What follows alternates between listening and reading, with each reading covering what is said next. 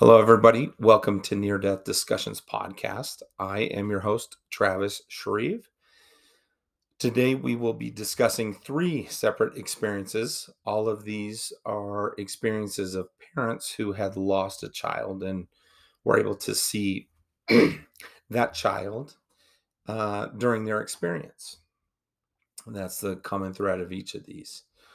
The first experience is by Sarah S. And Sarah goes on to say, I was put under general anesthesia at about 10:30 a.m. for a routine hysterectomy. The doctors told my husband and mom that I would be awake in recovery around 12 p.m. The anesthesiologist started the IV drip and everything went dark as I went unconscious. Suddenly I was awake and watching chaos about 10 feet below me. It didn't bother me. I saw everyone in the room almost in a panic as they rushed to my body while working on various things. But the scene was blurry and didn't hold my interest. I was more focused on the fact that I was moving up. Then I was in a navy colored rough surface tunnel. I kept looking at my feet because I wasn't walking. It took me a minute to realize that I was floating above a tunnel. I saw a light above me and on a slight incline. I relaxed and watched as the light got closer. About 2 feet from the end of the tunnel, I was standing again instead of floating. Suddenly, I felt an intense feeling of love washed over me. There were no thoughts. There was nothing but love that I felt, saw, and that permeated everywhere. The best way to describe it is to say that love encompassed everything and every bit of me. I looked just beyond the tunnel and saw two pairs of feet. One pair was small, and the other pair of feet was big. I looked to see whose feet I was staring at. I was in awe. I saw my baby boy who died 14 years ago when he was 48 days old. He had the small feet and was maybe 6 years old, had blonde hair in a bowl cut, bright and shining blue eyes, and had the biggest smile on his face. Holding his hand was my grandpa, who passed 3 days after my ninth birthday. My grandpa was 66 when he passed, but he looked like he was maybe 30 years old in this experience. My grandpa said, I've been waiting so long for you, and he motioned for me to come forward. My son said, Mommy. Yes, Mommy, come on. As I moved towards them, I noticed another pair of feet to the right. They were dirty, large, and calloused. I looked up and saw a man who was dressed in a raw-edged cream-colored linen toga. He had tan skin, a sharp jaw and nose, a beard and mustache, and brown wavy hair. He had a dark, knowing, and kind eyes. He looked sideways at me and half smiled, but didn't say anything. I quickly figured out that it was Jesus, although the picture I had of him before all of this was the classic blue eyed, pale skinned man from the typical painted pictures of Jesus. This man did not look like that, but I still knew it was him. When I realized it was him, I didn't say anything. But somehow he knew I had just realized it was him, and he chuckled at me. My son and grandpa were wanting me to come with them, but Jesus telepathically told me, not yet. I was sad. Jesus pressed the message to me in my mind. You are truly loved. You are so loved. The message kept repeating in his voice in my mind. My son and grandpa turned to start walking away. Then I noticed the surroundings. The sidewalk or street or path looked like it was made of liquid gold, but it was solid gold because we were walking on it. I saw a tree in the distance that had unrecognizable fruit growing on it. The grass on the sides of the walk was so green. It was richer and more vibrant green than any grass on earth. Farther in the distance, I could see a wall or gate with bright light shining over and out from it. I could hear my son say, When mommy comes back. And Jesus turned around and looked at me with a smile again. After that, I quickly went down back into my body. I opened my eyes and tried to get up. A nurse sharply told me to lie still. She was taking a little black ultrasound machine and trying to figure something out. None of it made sense to me.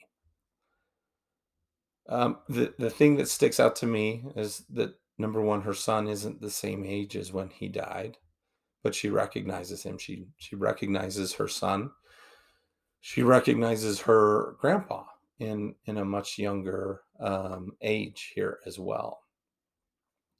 Um, uh, really kind of a cool thing to recognize people, to see somebody, to feel the love and to be welcomed by people. Next experience is by Eric C. He says, I was having a normal evening and went to bed around 9:30 p.m. I woke up around 4 a.m. the next morning to realize I had diarrhea in my sleep and then started vomiting profusely. I felt really weak, so I had my wife take me to the emergency room. I felt like I was going to pass out the whole way to the hospital. When I got there, I lay on a bed in a room by myself and lost consciousness. The next thing I knew, I was looking at my lifeless body on the hospital bed. I saw a light, brighter than the sun, but it was pure white. And then I saw my grandmother and uncle, who both passed in the late 1990s. I wanted to go to the light more than anything. All my pain was gone, no stress, and no worries. I've never felt so good in my entire life. I tried to walk around them to get to the light when I felt a small hand on my right knee. I looked down to see my son, who had passed a couple years ago at birth. He then said, Daddy, keep fighting. I noticed that there were three angels. One angel was standing behind my grandma and uncle, and the other two were standing next to them. My uncle told me it wasn't my time yet, and my grandma smiled at me but didn't say anything.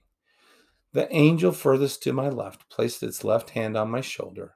I felt a firm squeeze and was sucked back into my body with a sort of popping noise feeling.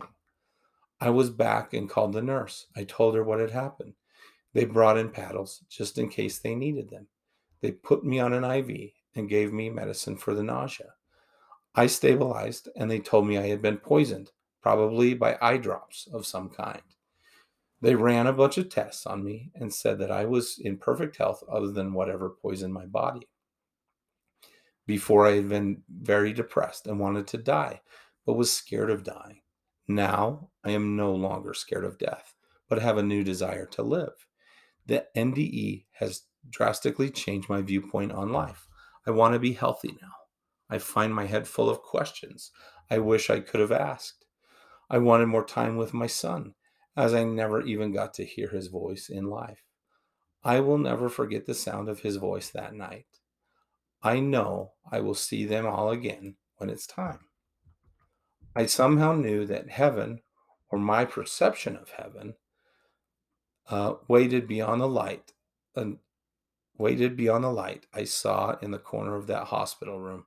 The angels were the most beautiful things I've ever seen, surpassing any living being in this world. There are no words to describe their beauty. The NDE happened a week ago this morning. Yesterday, I went back to the hospital with severe abdominal pain, but to a different hospital in a different state than my hometown.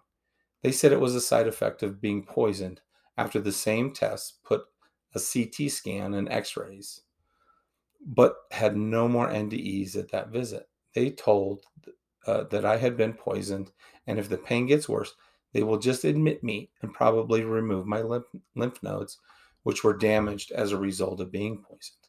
Other than that, I am still in near perfect health. Pardon the interruption there. You won't notice much of a pause, but I had to stop quickly. I had a child come in to ask me if her friend could jump on the tramp with her boots on.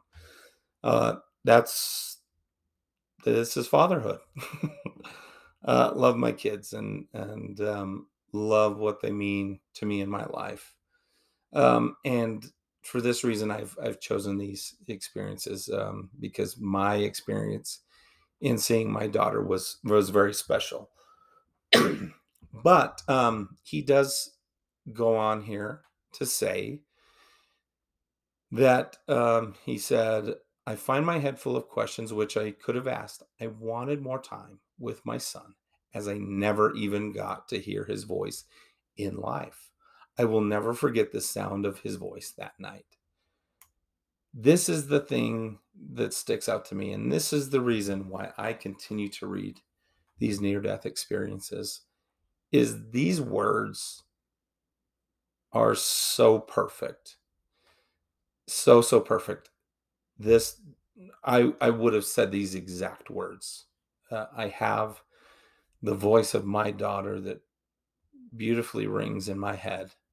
Um, it's one of the purest things that I hold on to, just to have that memory of the voice of a child who never spoke in this life. She made noises, but she never spoke in this life. And to be in there now, I absolutely, I have admiration for people who study near death experiences and have never had one. I truly admire those that do that. But I will say this, for me, having had the near death experience, there are elements that wouldn't wouldn't be well described by somebody who's never had the experience. It wouldn't be well described.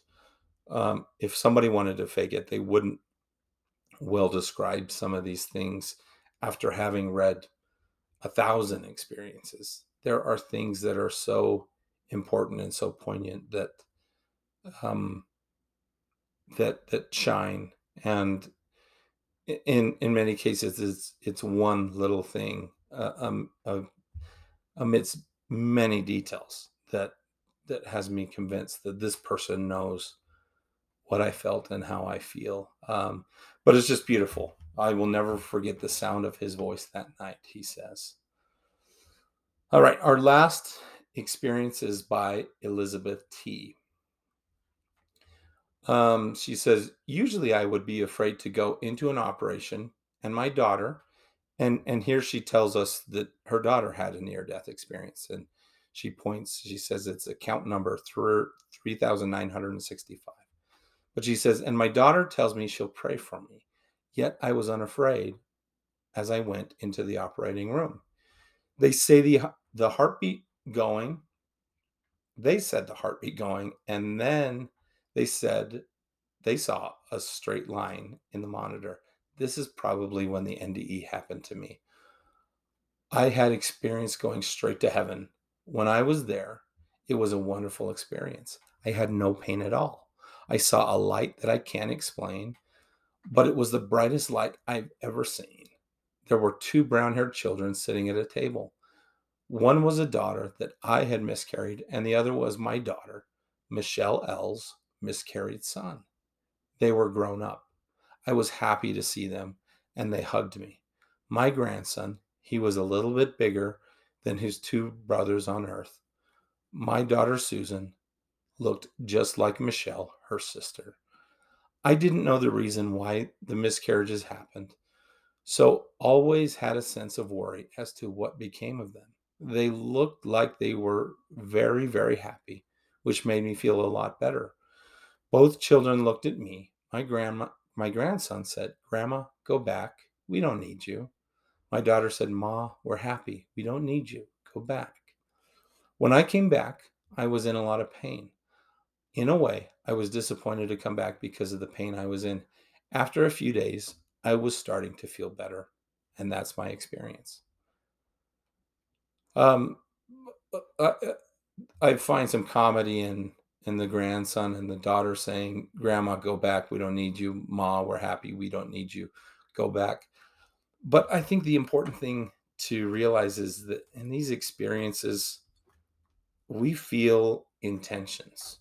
And I'm sure that grandma in this situation and mother in this situation, she knew their intentions, and maybe she heard those words, Grandma, go back, we don't need you, but she felt the intentions. She didn't feel like somebody was saying, get out of our hair, but rather, we're okay, you can go back. So I've heard in so many stories, and I felt this, that more than the words, we feel those intentions.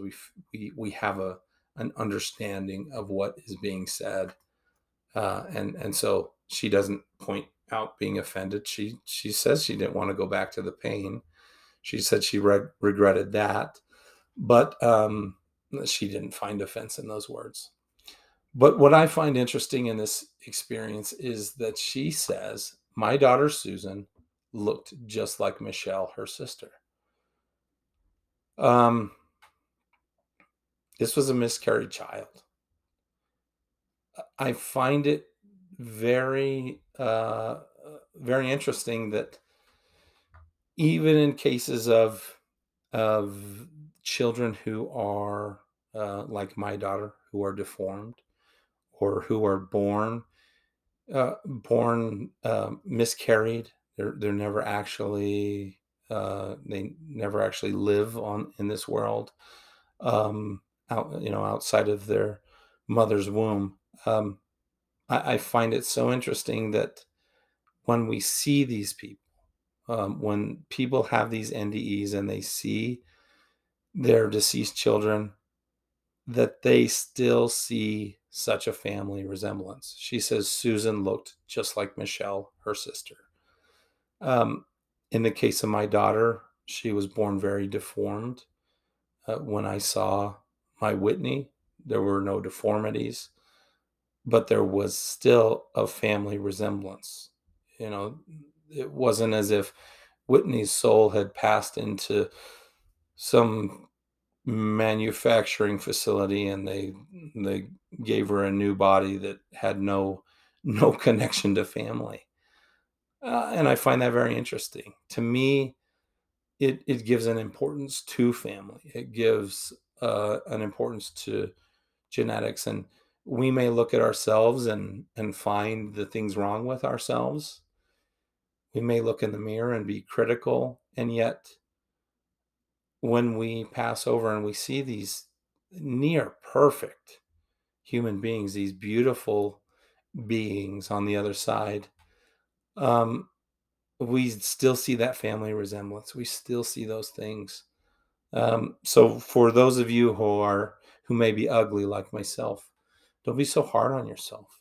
Recognize that there's something important to genetics. There's something that seems eternal to the family structure and the idea that two people come together and create a child.